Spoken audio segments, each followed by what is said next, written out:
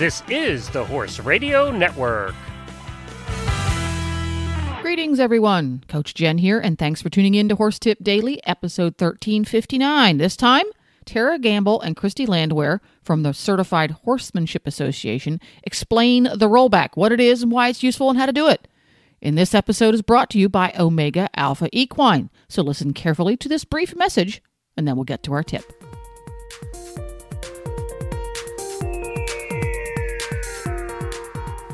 Omega Alpha specializes in natural formulations for enhancing equine health and performance, and they know how much personality and behavior can factor in the quality of our relationship, whether we're an Olympic-level competitor or modest weekend warrior. That's why they've created 3 different all-natural formulas to help us get the most out of our horse-to-human relationship. Chill Liquid, formulated especially for horses with pre-performance jitters.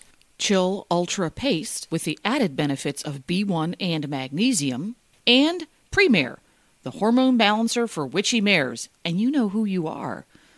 Look for all of Omega Alpha's all-natural formulas at your local tack and feed supplier, or you can visit them online at OmegaAlphaEquine.com.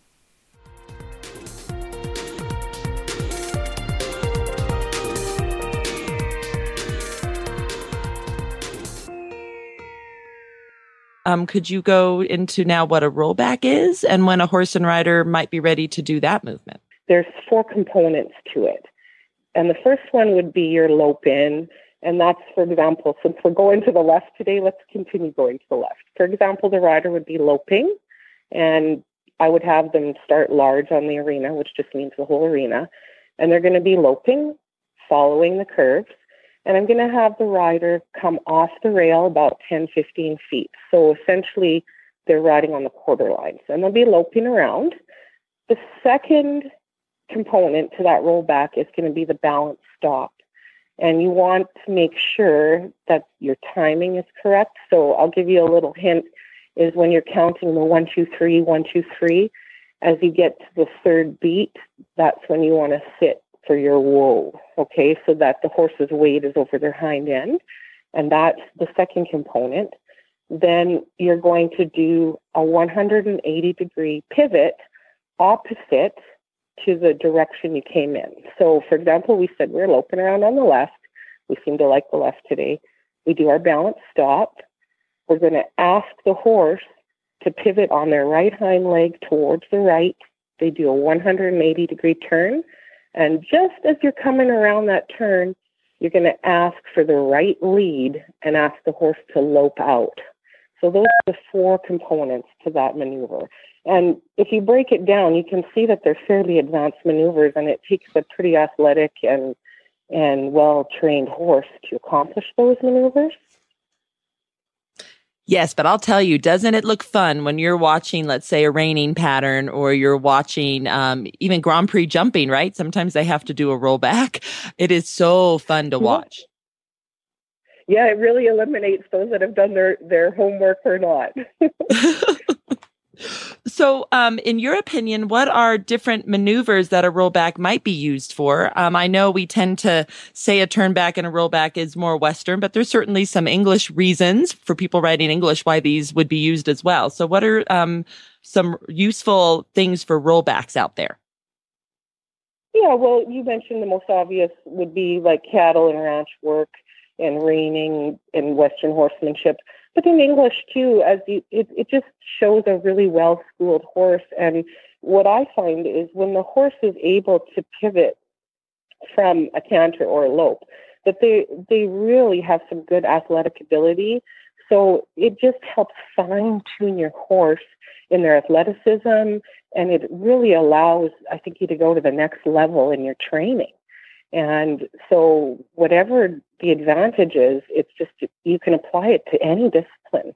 And, maybe you're not doing it in the show ring every day, but if you practice these at home, boy, it sure takes your horse up to the next notch. So, Tara, what exercises do you have your riders do to accomplish a rollback? What are some specific ones that work for this?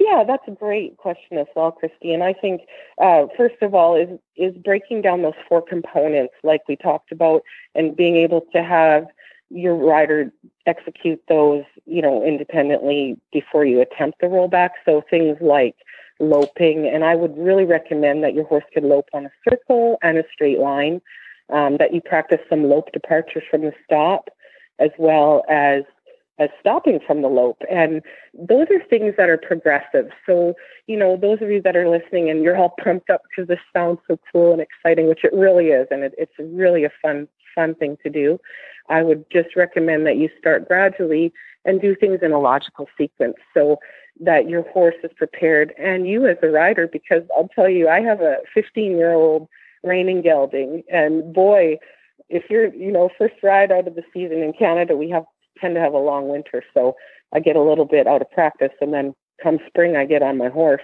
That first turnaround, if you're not ready, the power in the hind end of that horse is just remarkable. And, you could be turned around really fast before you know. So I would just, really, really stress that you're able to get those maneuvers really smooth before you try putting them all together. And I think, the obvious is turnbacks as well, being able to practice some turnbacks before you go into the rollbacks. And, some fun things you can do for your students or even you riding is practice these components in patterns with cones and markers. You can even practice them in your jumping. So, or flat work, so that you go up, to the corner and ask for a rollback and just sort of add your speed as you go. Because that's one thing, sort of, Glenn, you alluded to when you've done the rollbacks by accident, is you can always add speed, but it's sometimes hard to take away when. Well, that's a wrap. You can find links to today's guests, as well as lots more tips, at horsetipdaily.com. This podcast was made possible by the generous support of Omega Alpha Equine and listeners like you. You can find more about Omega Alpha Equine by just typing into your search bar Omega Alpha Equine, or go to www.omegaalpha.com. This is Coach Jen, and I will be back again with another tip. So until then, go ride your horse. The Horse Radio Network and the Horse Radio Network hosts are not responsible for statements made by guests on the Horse Tip Daily. Please use your own judgment when listening to the tips on this show.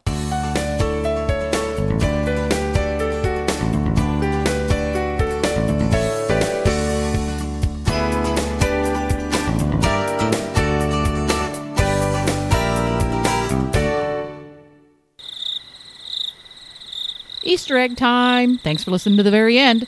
An inexpensive dry bag from the camping department of your local megastore makes a great soaking vessel for hooves and lower legs. Reinforce the bottom with a bit of duct tape and create suspenders if your horse is a mover.